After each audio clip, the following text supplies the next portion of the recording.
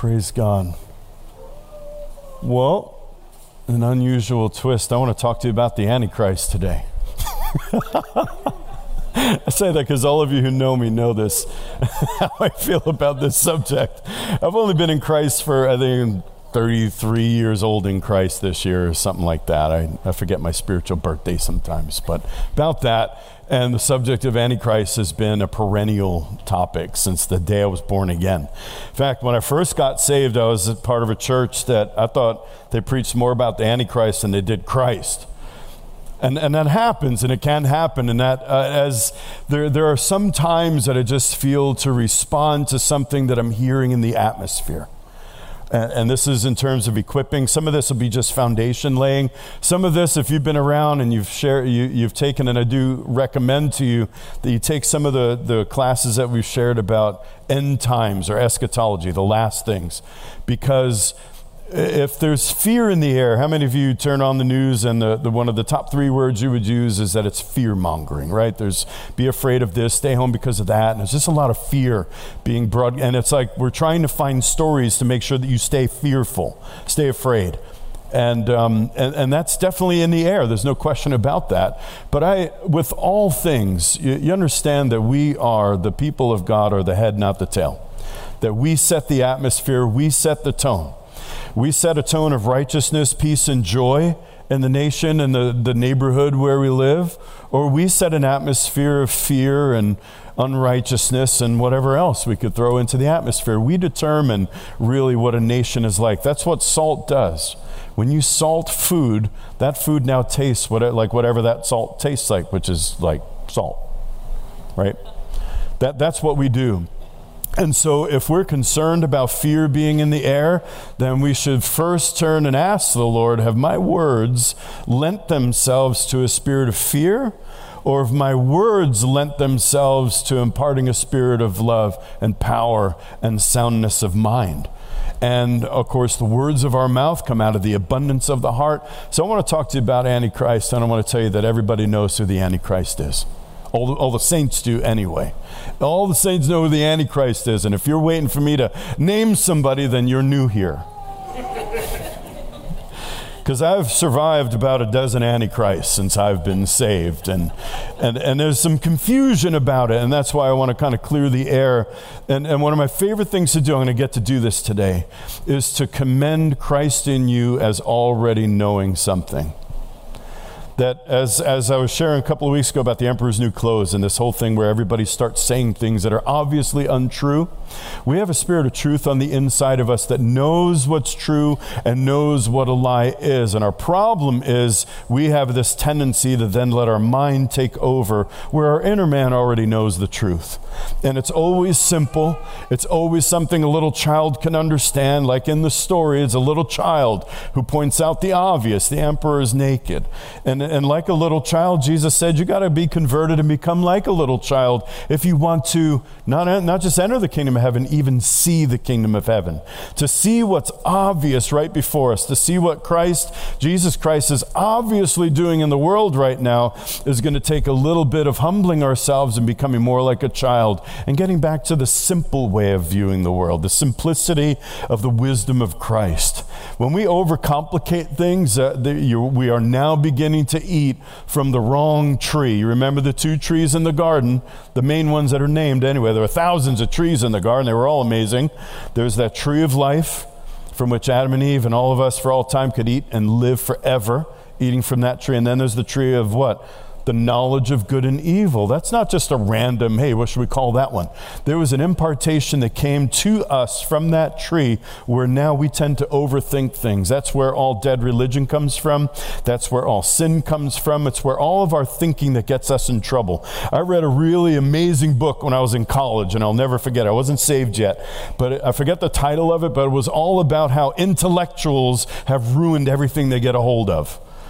Every philosophy, like communism, Marxism, all the things that have come for all time. And it's not just then, it's back in the dark ages too. Intellectuals, when we think things and we don't involve God in our thinking, we end up ruining everything.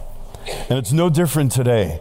So I want to talk about Antichrist, but not to name it, not to try to say, well, who is it and who's it going to be? There's a mixture in our doctrine. Again, this is why I commend the teaching on the end times. I just did a very simple, let's just read what the Bible says. You come to your own conclusion about it, but we're only going to say what the Word actually says and not try to speculate about things. And it's the speculation about who's the Antichrist. And we mix the Antichrist up with the man of law and the lawlessness from 1 Thessalonians and the beast and the dragon and all the whole cast of characters from the book of Revelation. But I want to tell you that Antichrist is something very different. All of those other characters, the cast of characters in the Bible, can have the spirit of Antichrist with them. But this one is much more, I was going to use a fancy word, surreptitious, but now I can't think of a basic word for what was that. What's the definition? Help me out, English majors out there. Sneaky. It's sneaky, it creeps in unnoticed, it's deceptive, and it can be, and in fact does always originate in the body of Christ. So John wrote about this. Did you know that the only place where the word Antichrist appears is in John's letters? All three of them, he names Antichrist. He's the only one that talks about the Antichrist. None of the other letters of Paul talks about it. Revelation doesn't name Antichrist, and there's a reason for that. It's because John, Pastor John, now writing to people he knew, was really concerned that they were being led astray from the simplicity of Christ and into things where they were feeling like maybe we don't even know the Lord, or maybe Jesus was somebody different than what he was. And John wrote letters, and in all of his letters, he is making sure that those people know you already know Jesus. You don't need somebody to come in with another gospel and help you better understand Jesus. You met him. The moment we were born again, we had a living encounter with a living Jesus. And in a sense, that's all we ever needed. I love the Word of God, right? You all hopefully know that. We love the Word of God. I love the Scriptures. I love the way they just cancel out deception. I love how they provide like guardrails where if we start thinking, well, maybe God's like this and the Scripture says he's the opposite, then we just humble ourselves and say, okay, God's right, I'm wrong, right? And that's the value of the written Word of God. But John was writing to people that didn't have a Bible yet, at least not a New Covenant Scriptures part of the Bible yet. They were in the process of being written when John wrote these things. So all they had to go on in that day was the simplicity of, I heard a preacher, I gave my life to the Lord Jesus Christ, I believe that he died and rose again from the dead for me so that I could have eternal life, and all I know is that he is my Lord and he is my Savior, and nothing about my life is ever going to be the same. And that's all they had to go on. And in a sense, part of me is a little bit envious of that.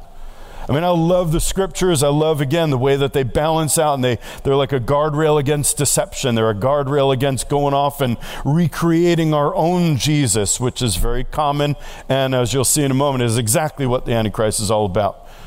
They provide that, but if we ever get away from the simplicity of the value of relationship, that we are interacting with Christ, we're not learning about him, we're not just knowing him in our mind, but there's this interaction, there's this moment by moment, Christ in me, Christ sitting in heavenly places is having this ongoing communion, and I'm never outside of his presence. I always am with him. I can always ask him. That's the cure for every horrible situation. We're walking through the valley of the shadow of death. How do we do it? I'm not going to be afraid because you're with me. We stay with him. We keep him with us, and we stay aware of his presence. It's the answer to every single question. I remember before I was saved, I was always irritated with the song, Jesus is the Answer. You remember that old one? Jesus is the answer for the world today. See, now all the 50 and plus overs are shaking their heads. Apart him, there's no other. Jesus is the way. And I remember Jesus is the answer. That phrase always bothered me because I didn't understand it. Yeah, wait a minute, Jesus is the answer. What's the question? You know, it was kind of like that. Well, Jesus is the answer. But now that I've known him, and now that I've walked to him, and I've read his word, and I've understood what he taught, he didn't say, as somebody shared in pre-service prayer, maybe shared up here, I don't remember where we shared, somewhere earlier today. We were reminded that Jesus said, I am the way, the truth, and the life. Not, I came to reveal the truth. I came to show the way. I came to pay a price so you could have life. He said, I am meaning I am the embodiment of all of those things. So there's nothing about our relationship with Christ. There's nothing about our walk with Christ, nothing about our testimony in the world that ever originates in the mind. It originates out of a living, dynamic communion with the God of heaven and earth. That's where we live our life from. We live our lives by the strength and by the wisdom, by the power of another who lives in us. Amen? All right, so if you have your Bible, turn to 1 John, and let's be biblical now. Next time you hear somebody talk about the Antichrist, you'll remember what I'm sharing today and put it into a biblical context, because I've had enough of every president. You know, the new Antichrist is named Joe Biden, and before that the Antichrist was Donald Trump, and before that the Antichrist was Barack Obama, and before that, you know, go on and on and on. Or it's the secretary of the UN, or it's, you know, whatever, New World Order head, these people that meet in Davos or wherever it is. And all of that, look, we need to discern the times, we need to be wise, we need to know what the Lord is saying to do about those things. But I would suggest very strongly, in fact, I might be adamantly suggesting that to try to name names, to try to get off into that is nothing but a distraction, keeping us focused on Antichrist instead of manifesting Christ. All right. So 1 John will be in chapter 2, verse 18. Children, it is the last hour. And just as you heard that Antichrist is coming, even now many Antichrists have appeared. From this we know that it is the last hour. Now these words were written 2,000 years ago. How many of you have said it seems like God always shows up at the last minute? Right? Do you know the truth of that? It's not that God shows up at the last minute. There's only one time where heaven and earth meet, and it's called the appointed time. It feels like the last minute because anxiety crept in and we were anxiously waiting for the answer or for this thing to happen.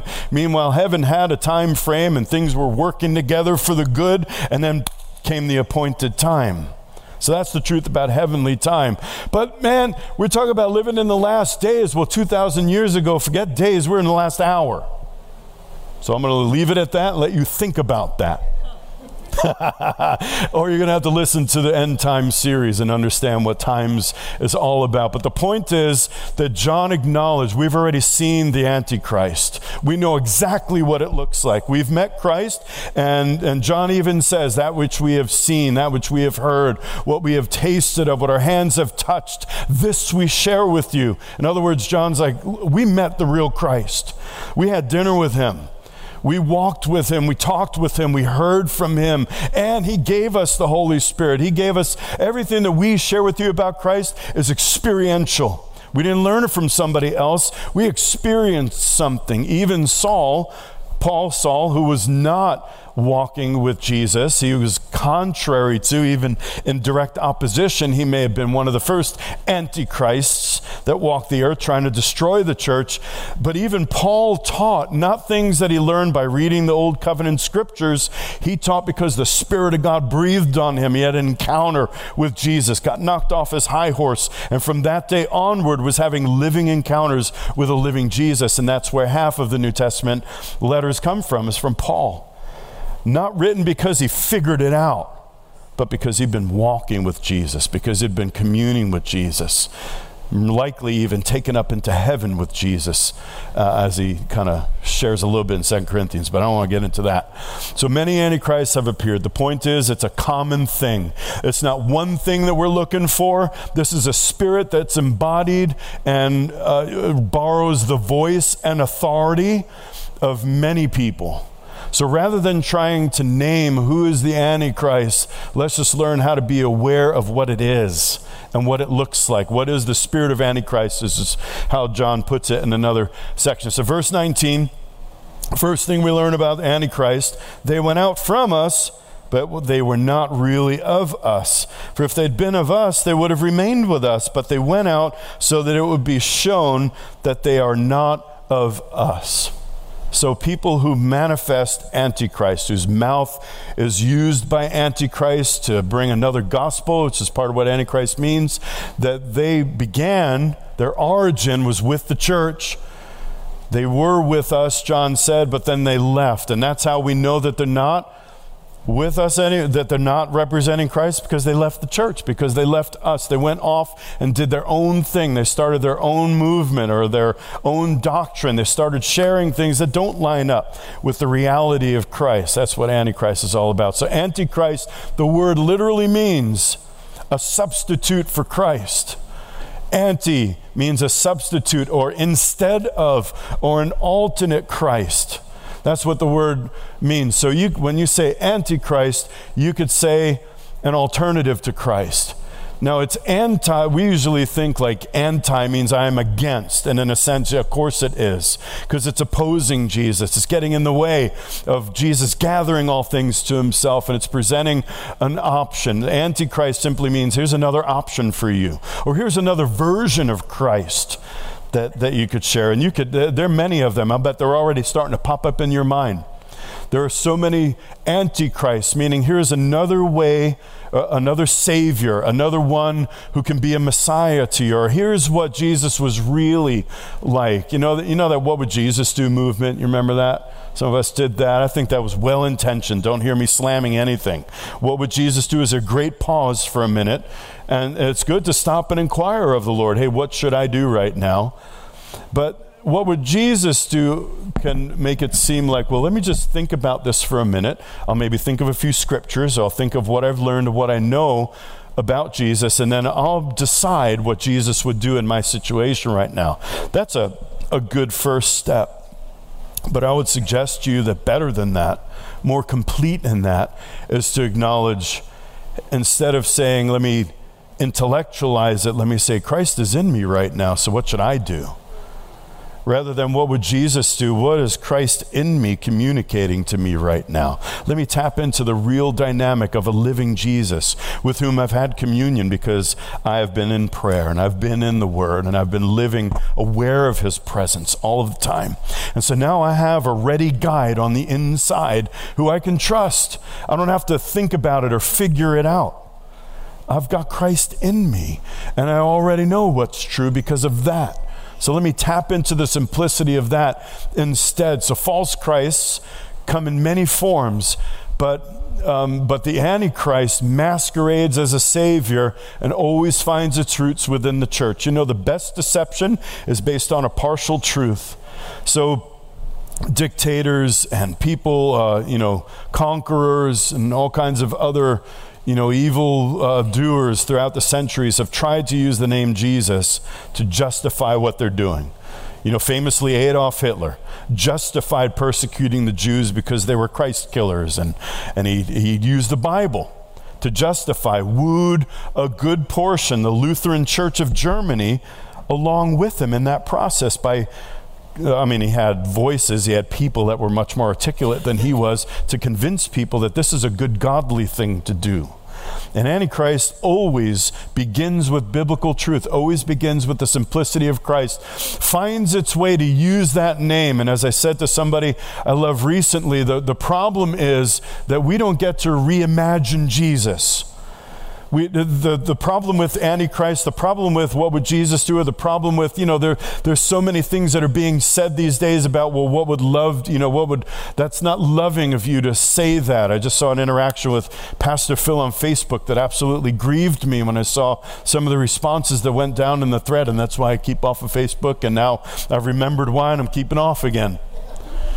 So I don't want, unless I'm going to be face to face with you, I don't want to know these things. But it was somebody reimagining what love looks like, meaning love never confronts, love never challenges something that's obviously untrue. And in this case, it was gender. Love never says anything because love just basically pampers and cuddles and says, "Don't worry, it's going to be okay." Well, how many of you know, even if you just did what would Jesus do, he wasn't always like that. The real Jesus, the man Christ Jesus. He wasn't always like that. Dude told some guy that wanted to follow him, and the guy said, "Hey, my dad just died. I really want to follow you, but can I go to the funeral first and then follow you?" Jesus, love incarnate in that situation for an unknown reason, said, "Let the dead bury their own dead. You need to follow me."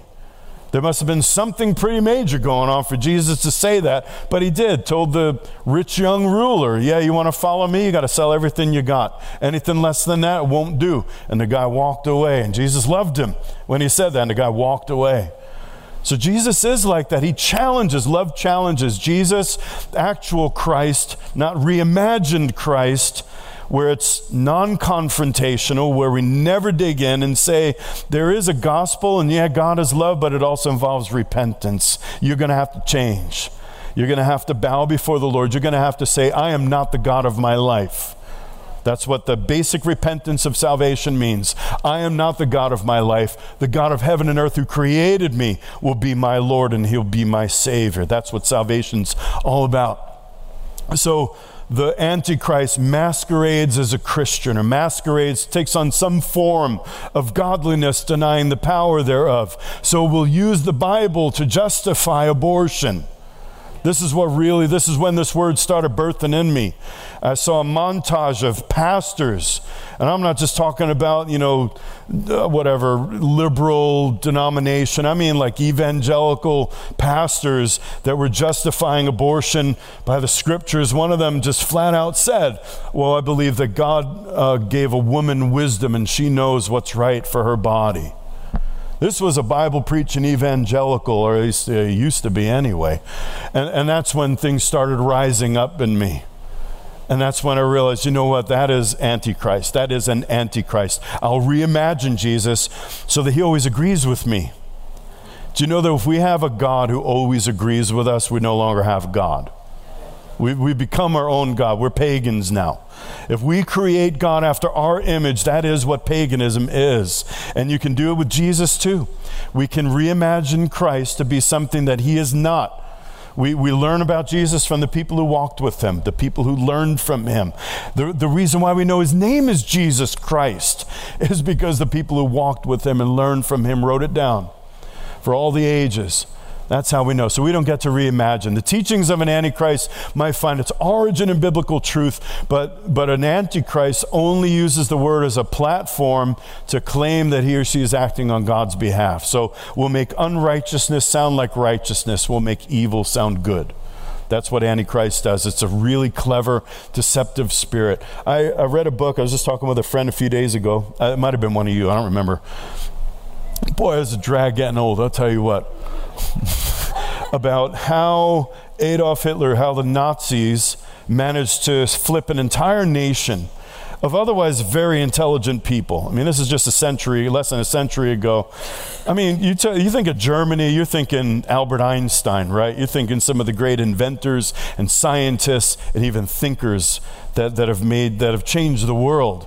How did a nation so intelligent get flipped to do such evil? I mean, in that time, unprecedented. Communism afterward would do even worse. Or communism during that whole century did far worse. Like Adolf Hitler's fever dream, the Stalinites and the Leninites, they did it. The communists killed 100 million people. Adolf Hitler only made it to 6 or 8 million. Anyway, they begin and claim that they're acting on God's behalf. That's what Antichrist looks like. So we've got to be wise, we've got to be discerning, and biblical wisdom begins with the simplicity of truth. So he goes on. Verse 20, John says, but you have an anointing from the Holy One, and you all know.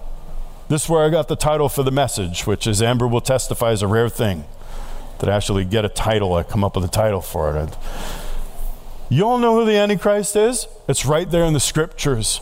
Right in the middle of explaining Antichrist, John pauses for a moment to say, hey, by the way, I'm not writing to you because you don't know. I've not written to you, he goes on to say, because you don't know the truth, but because you do know the truth, and because no lie is of the truth. In other words, John's saying, I'm writing this scripture. I don't know if John knew he was writing scripture at the time or if he was just writing a letter to friends by the anointing of the Spirit, of course. But he was saying, look, guys, I'm not writing to you to correct something. I'm writing to put you in remembrance of something. You already know the truth. It's in you.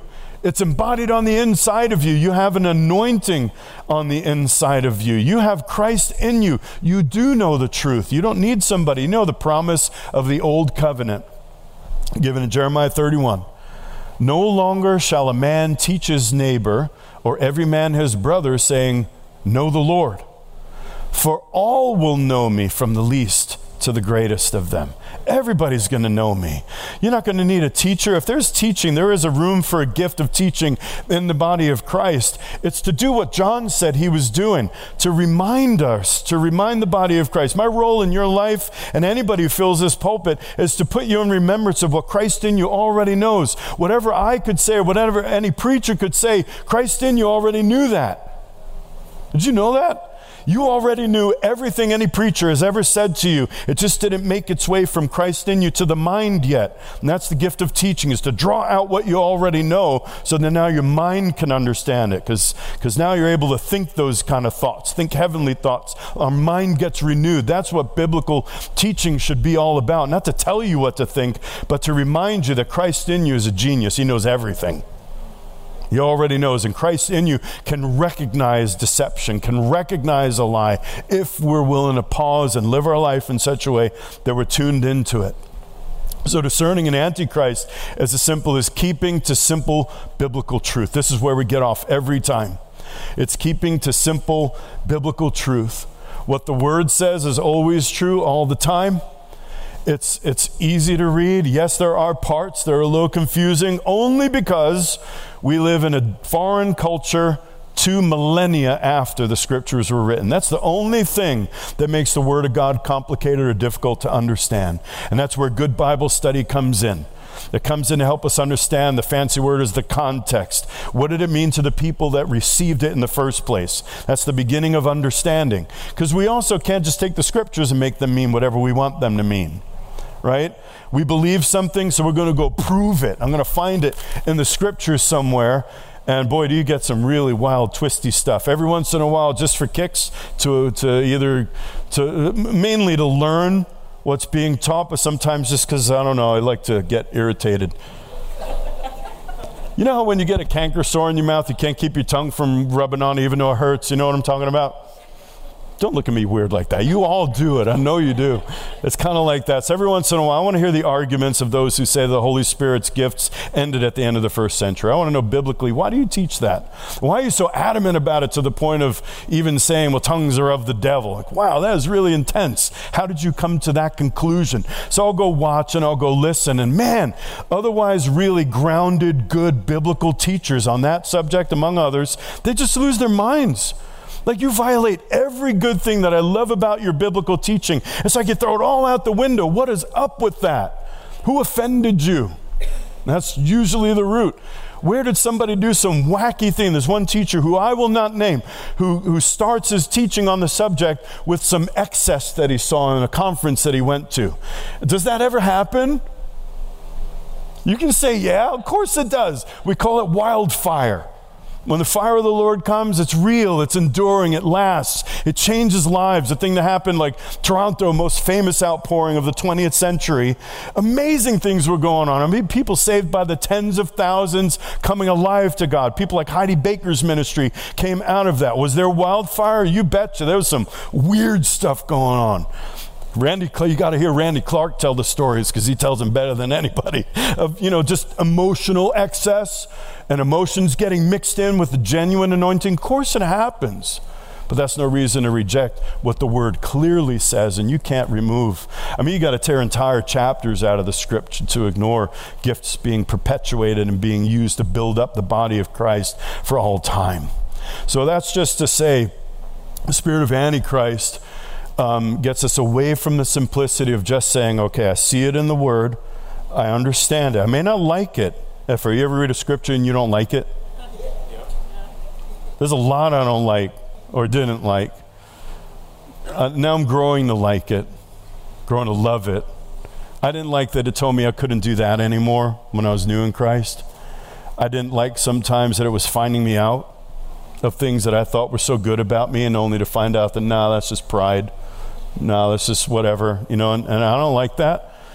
I don't like it any more than I like going to the dentist, but I like what happens afterward, man. It's not like that tooth's not pounding in my head anymore, and it feels great afterward. I like it the way we like a good, if you have I've never had a fitness trainer. I don't know why I'm using this analogy, but like a fitness coach, obviously, it's the fitness coach, and they're making you beat up your body, but afterward, after the fruits of it come months later, you're thankful for the pain you went through. Billy yesterday running like 1,000-mile race. How far was it? What did you run? Like 100K? Who runs 100K? Billy was running 100K, and in the middle of it, he's posted on Facebook. I'm like, what kind of a machine are you? You're superhuman. He's posting in the middle of 100K. Like 100K, my time would be measured in days and years or something like that to finish the race. He posted his time like, man, that's just intense. But, you're beating on your body, you're pressing through because afterwards you like what happens. That's what the Word of God ought to do. And keeping simple, just keep it with a simple biblical truth. The main problem we have, and I'm not going to ask for a show of hands, is that most of us don't engage in reading the simple biblical truth. For the sake of maybe one or two scriptures, we're like, what does that mean? Like, can I tell you one I've still got? Paul said something about being baptized for the dead in 1 Corinthians. I have no idea what that means. Neither does anybody who's teaching about it, by the way, because it doesn't say. It's a weird thing to say, 1 Corinthians 15. I don't know why he put that in there because it's so confusing. It bothers me. But that's one verse. The rest of the chapter, if by the end of it there's not a shout in your spirit about the resurrection, I will personally come and perform CPR. So, biblical truth. If it can't be found in Jesus, then it didn't come from Jesus. That's just a simple thing. If it can't be found in Jesus, so in the character and person of Jesus, in the written word, if Jesus is the Word made flesh, I love how Bill Johnson put it, then this is Jesus in print, right?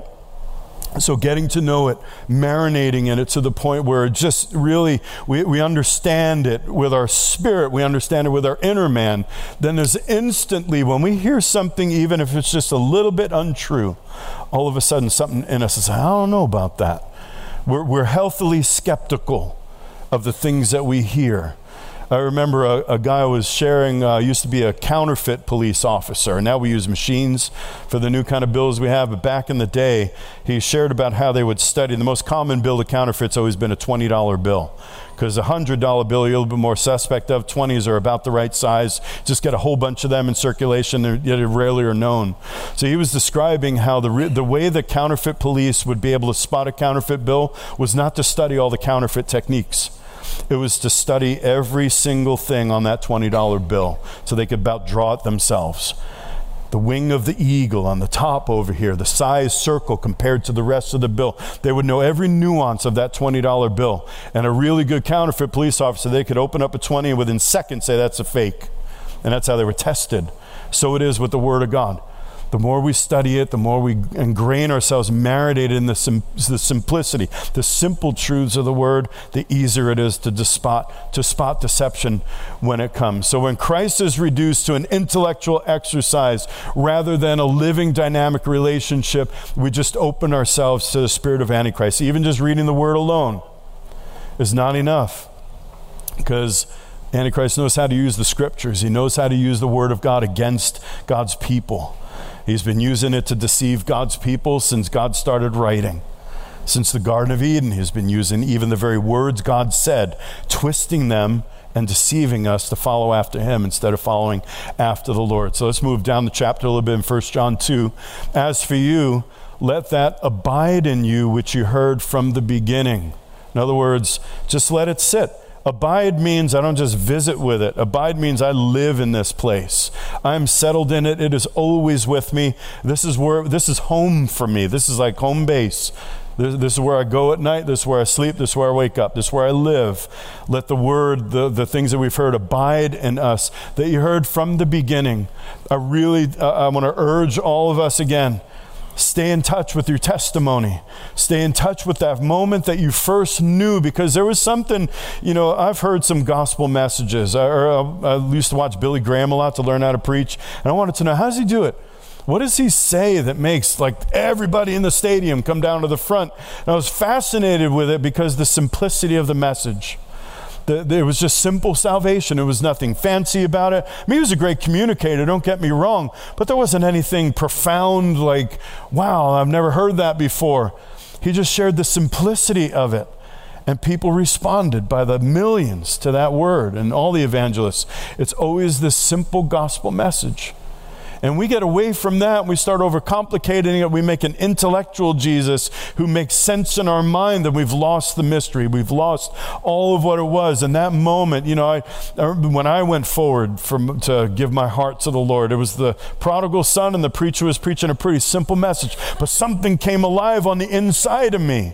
And I might have preached the prodigal son 20 times since the day I first heard it preached to me. But there was something that happened in that moment where my inner man connected. The anointing came in and said, yeah, that is true. What that man's saying is the truth. And it's time for you to give your life in response to that. We should never move away from the simplicity of that moment of encounter, the first time. Every encounter with Christ after the first one is built on what happened in that moment. We never graduate away from the need to have living encounters with a living Jesus. We never grow to a place where, okay, thanks for the start. Now I'm going to get you figured out by reading your word, or I'm going to get you figured out by talking to my friends, or by watching YouTube or TikTok. I'm going to grow in my understanding now apart from you. We never grow in our understanding apart from Christ in us. So it goes on, this is the promise which he himself has made to us, and it's eternal life. Here's something else about the spirit of Antichrist and the message of Antichrist, that the promises of salvation, okay, the promise of deliverance, the promise to be made free of something, the salvation offered by an Antichrist is always temporal. It's never got something that survives the grave, because there's only one who can promise anything beyond the grave, and that's the one who went in the grave and came back again, the only human being who's ever done that, at least permanently. He's the only one that promises eternal life. All the other saviors, you know, Adolf Hitler, well, let's stick with him, most easily, readily accessible one. He called himself what? The Führer, the Father. I will be a Messiah to you and rescue Germany from the pit of its recession and all of its ills, and I will be the one to lead us into the Third Reich. The glorious days of Germany will be restored, and I will be the one to lead you in that way. And all he could ever promise was a healthy, prosperous nation, an empire that would rule the world. Antichrist can only ever promise something that's for now. And that's one of the ways of beginning to identify. If we put our hope, hang any promise of rescue on somebody who's only promising us a temporary thing, just start paying attention and be really careful, because we are prone to it too. Anybody else get all electioned out? Another 4 years, another president who's going to save the day. And I am all for having somebody in that Oval Office who loves God and who is wise and strong and capable of leading and capable of not being lawless about governing the nation, but honoring the Constitution. I'm all for it. We all are. But let's never once hang our hopes on that, because that can become an Antichrist. That's a substitute for Christ. It's a substitute. We're not here to build the kingdom of the United States. We're here to build the kingdom of heaven within the United States. I, for one, would love to keep it the United States. I don't want to live anywhere else. I've been a few places. I love it here. I love what we got. I don't want to lose it. But that's not what the hope's hanging on. We're not hanging on any person. No man, woman, or well, I was going to say child. A little child shall lead them, was not a compliment. It happens. Not hanging our hopes in that place. That's where Antichrist can come in and start being deceptive and start ruining our attention. And instead of building the kingdom of heaven now, I don't know about you, but I've done it. We've wasted a lot of time trying to build something that wasn't what Jesus was up to in the moment. Promise of rescue from an issue that intentionally leaves God out of the equation is from an Antichrist spirit, no matter how good the cause is. So how do we know the Antichrist is at work? Jesus is not a part of the picture anymore. Jesus could be left out. I've asked you, one of the soul-searching questions I do for myself is to ask, if Jesus was removed from my life today, what would be different about my day tomorrow? And if the answer is not much or nothing at all, then we're not in a good place. It means we're not abiding in him. We're not really walking with him. We're not as dependent on him as we are the air that we breathe. It's not a good place to be. So that's a, hey, let's return to the Lord kind of moment if the answer is ever not that much. But the same thing can happen on a bigger level. If Jesus isn't involved in it, let's use medicine, for example. I love modern medicine. Our firstborn son, I give credit to the Lord for the miracle that he survived being 16 weeks premature, and also thank God for the wisdom those doctors had on how to preserve his body and how to help him not have a lot of the conditions he could have had. He should be blind, he should have cerebral palsy, he should have all kinds of conditions before that. But I thank God for the doctors too. And we thanked them. The one doctor that was his primary care doctor, we stayed in touch for many years afterward to show her his growth as he went. We thank God for that. But it didn't become a replacement for the miraculous power of Christ.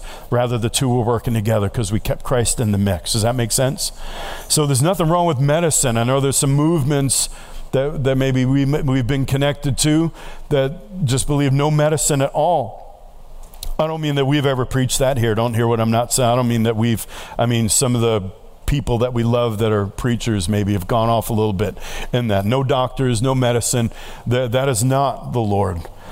Doctors and medicine, without ever involving Jesus in the mix, that can become an antichrist.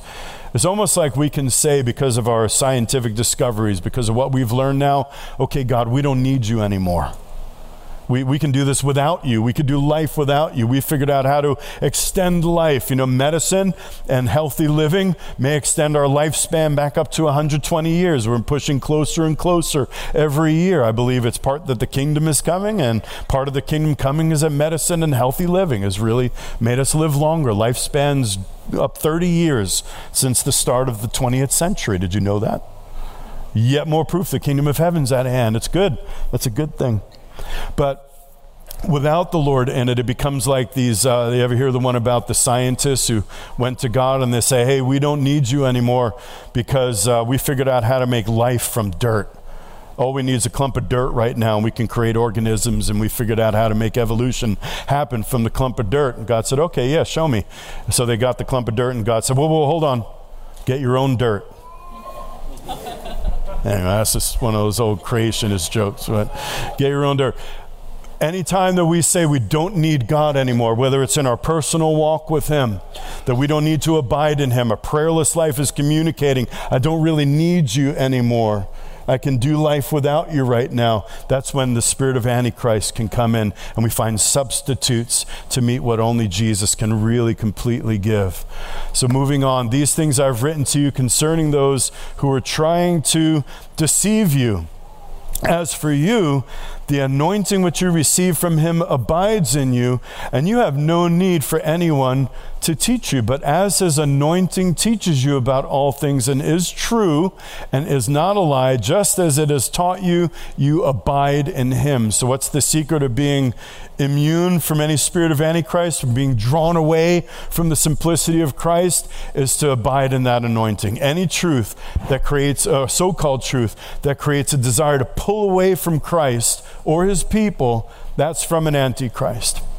So anything we hear, this is one way of knowing that Antichrist is operating in the moment. If we hear something, whether it's through a friend or through some, whatever media we're listening to or watching, and our inside reaction is to make us pull back a little bit from the simplicity of Christ, be careful, that's how Antichrist begins. That's what the Spirit's all about. I no longer care about whether I'm abiding in Christ because I've just learned something that's pulling my heart away. And because it's pulling my heart away from Christ, it's also pulling my heart away from wanting to be around those Jesus freaks that I used to hang out with.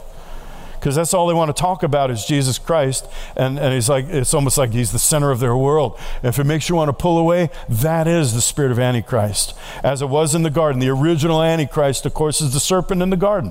What was the first thing that happened when he began to speak and weave his web of deception? Adam and Eve doubted God's goodness for the first time. Never had reason to question it till that deceiver came along. That was the origin of the Antichrist spirit.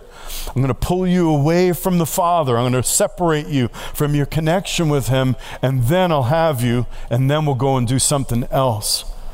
So let's talk a little bit more then. Who is the liar but the one who denies that Jesus is the Christ? This is the Antichrist, the one who denies the Father and the Son. Whoever denies the Son does not have the Father, but the one who confesses the Son has the Father also. So first simple thing, and John was dealing with some specific teachings going around in his day, which I won't take the time to lay out right now. But suffice to say that anything that changes what we know to be the nature and character of Christ is from Antichrist. And Antichrist changes the nature of Jesus into one of two major categories. The first one is that Jesus was a man, but not God incarnate. We could call that maybe the intellectual Jesus. He was a good teacher. He was a good philosopher. He and Buddha and Confucius, I almost said Copernicus, but it was Confucius is the Chinese, right? Not Copernicus was the astronomer, right? We got Muhammad, and Jesus fits in within all of them. So he's just another speaker, another teacher of good morality. That's the intellectual Jesus. That's one spirit of Antichrist. No, minimize Jesus, not to be who he was, but just another good teacher. Follow his word, follow his teachings. Yeah, Sermon on the Mount, that'd be great. Let's live that way. But Jesus not being Lord of all. No, not that. The second extreme, which is on the opposite end, is that Jesus was only God. He wasn't human. He wasn't called Jesus of Nazareth, in other words. Jesus was this, or Christ was this spirit. And they used to teach this, actually, that Jesus wasn't actually a real human. He was like a phantom. He looked like a human, but really he was a God, and, he didn't have a flesh body. That was one of the early heresies and deceptions going on. So that's a cosmic Christ. Well, let's break down why that's wrong in just a minute here, but just a couple more things John said about the Antichrist. Beloved, don't believe every spirit. Test the spirit, see whether they're from God, because many false prophets have gone out into the world. By this you know the Spirit of God. Every spirit that confesses that Jesus Christ has come in the flesh is from God. And every spirit that does not confess Jesus is not from God. This is the spirit of the Antichrist, of which you've heard that is coming and now is already in the world. So again, here we are, 2,000 years ago. This is what was happening. Many deceivers have gone out into the world, those who do not acknowledge Jesus Christ as coming in the flesh. This is the deceiver and the Antichrist. So Jesus didn't come in the flesh. Why is that such a big deal? Why did Jesus have to have a flesh body? Why is that so important? Why is it so important? Isn't it just the idea that, Jesus taught great things and gave us the Holy Spirit and gives us life and that more abundantly? Why did he have to be a real human being? Why is that so important? Well, if there's no sacrifice for sin, then there's no forgiveness of sin. That's the whole book of Hebrews right there. He had to come in a body. A body had to be given to the Son of God so that he could offer it as a sacrifice to pay the price of death for everyone else who deserved death. Antichrist denies the humanity of Jesus and spiritualizes the concept of Christ without acknowledging his name. And here's where it comes down to, and this is always the case. You can talk about God. You could even talk about Christ in some circles. Have you noticed that? You could talk about Christ with pagans. You could talk about Christ, and there's this term I learned in college called the cosmic Christ. That was part of the pagan belief systems, and he's just an idea or a concept, and he's a spirit which, we can bend and morph into whatever we want him to be. But it's something about when you say the name Jesus, where you find out what Jesus said, I've come not to bring peace but a sword. That name Jesus is a dividing line. As soon as you begin to talk about Jesus, depending on what you're dialoguing with, who you're talking to, and what's in the atmosphere of that conversation, that becomes a moment. That becomes a moment when you're known as the Jesus freak at work, or you're known as, whatever, or you're known as, hey, let's see what this guy's got. It's the name Jesus. No one can ever embody Messiah but the man Jesus of Nazareth. He was a real human being who walked the earth. He was real flesh and blood. He has a story. They're told in the Gospels, and his life was the beginning, not of a new religion. He was the embodiment of everything that we were ever made to be. He was the man Christ Jesus. That's what separates. What separates the man Christ Jesus from all the other poets and philosophers and other starters of religions is that he was the fullness of God in bodily form. That's the fullness of Christ. Anything that gets off into some other kind of teaching, that's an antichrist. That is not the real deal Jesus. That's just now you're starting to use your mind and create a new God. 1 Timothy 2:5, there is one God and one mediator also between God and men, the man Christ Jesus. Not just the eternal Son at the throne. He became embodied. He took on flesh and blood. He taught, he lived, breathed, and then he died on a cross. The man Christ Jesus. That'll never change. If it's only to be embodied in the man Christ Jesus, then there's no other body for that man to take on. There is no new Savior to come about. In the first century, there were people going around claiming they'd rejected Jesus as Messiah, claiming then to be Messiah. One of them famously gathered all the Jews together to make a last stand in the temple in Jerusalem in 70 AD before the Romans were laying siege to it. He was an antichrist. He gathered everybody, said, I'm a Messiah. I'm going to deliver us as in the days of old. And thousands of people were burned alive with him in the temple when the Romans finally came in and sacked it. He was one of the false messiahs. There's only one body that Christ will ever take on, and that is Jesus Christ of Nazareth. Now we are his body. This is New Covenant. This is after the fact. But there is no other one person that will ever embody the fullness of the Godhead in human form but Jesus of Nazareth. Romans 5:15 says it like this: the free gift is not like the transgression. For if by the transgression of the one, that being Adam, so Adam sinned, he brought judgment into the world. He opened the door for evil. He told the serpent in the garden, come on in. You can be a part of this community. We'll serve you. We'll have fellowship with each other. Adam opened the door for every evil thing that happened after that day. So by one man, one human, the authority given, right, to rule over all the works of God's hands, embodied in that one man named Adam in the Garden of Eden. By that one man's transgression, many died, but much more, this is one of the much mores of Romans, one of my favorite moments when things, much more the grace of God and the gift by the grace of the one man, Christ Jesus, Jesus Christ, will abound to the many. It took one man, the embodiment of Messiah, to undo what the original first man did, to bring all evil into the world. So there's only one name given by which we can be saved. He's the same yesterday. He's the same today. He's the same forever. So now you know. Don't worry about some Antichrist rising up at the UN, in the Oval Office, or in any nation of any earth. There are going to be all kinds of crazy things that are going to happen until the day the Lord returns. There will be a battle for the soul of every nation from now until the day he comes, after we've placed all things at his feet. There is going to be that, but don't be deceived by a spirit of deception to draw our attention away. Instead, let's be wise. Let's be discerning. Let's be those who go out and are wise and discerning about that is not what the real deal Jesus is like. We first begin by knowing what he's really like, by consuming his word. I hope you're feeding your spirit well on the word of God, and that on the inside of you, you're having communion in that place so that you'll spot the deception the moment it's said. Then we'll pray. And actually, let me just pray this now. Can we all stand together? I want to pray this now, because then I'm going to believe God that we'll have the wisdom in those moments to explain the truth, to share the truth in the gentleness and the meekness of wisdom, in the simplicity of Christ. It's so hard not to get caught up in the argumentative spirit and to be angry when our Jesus is misrepresented, right?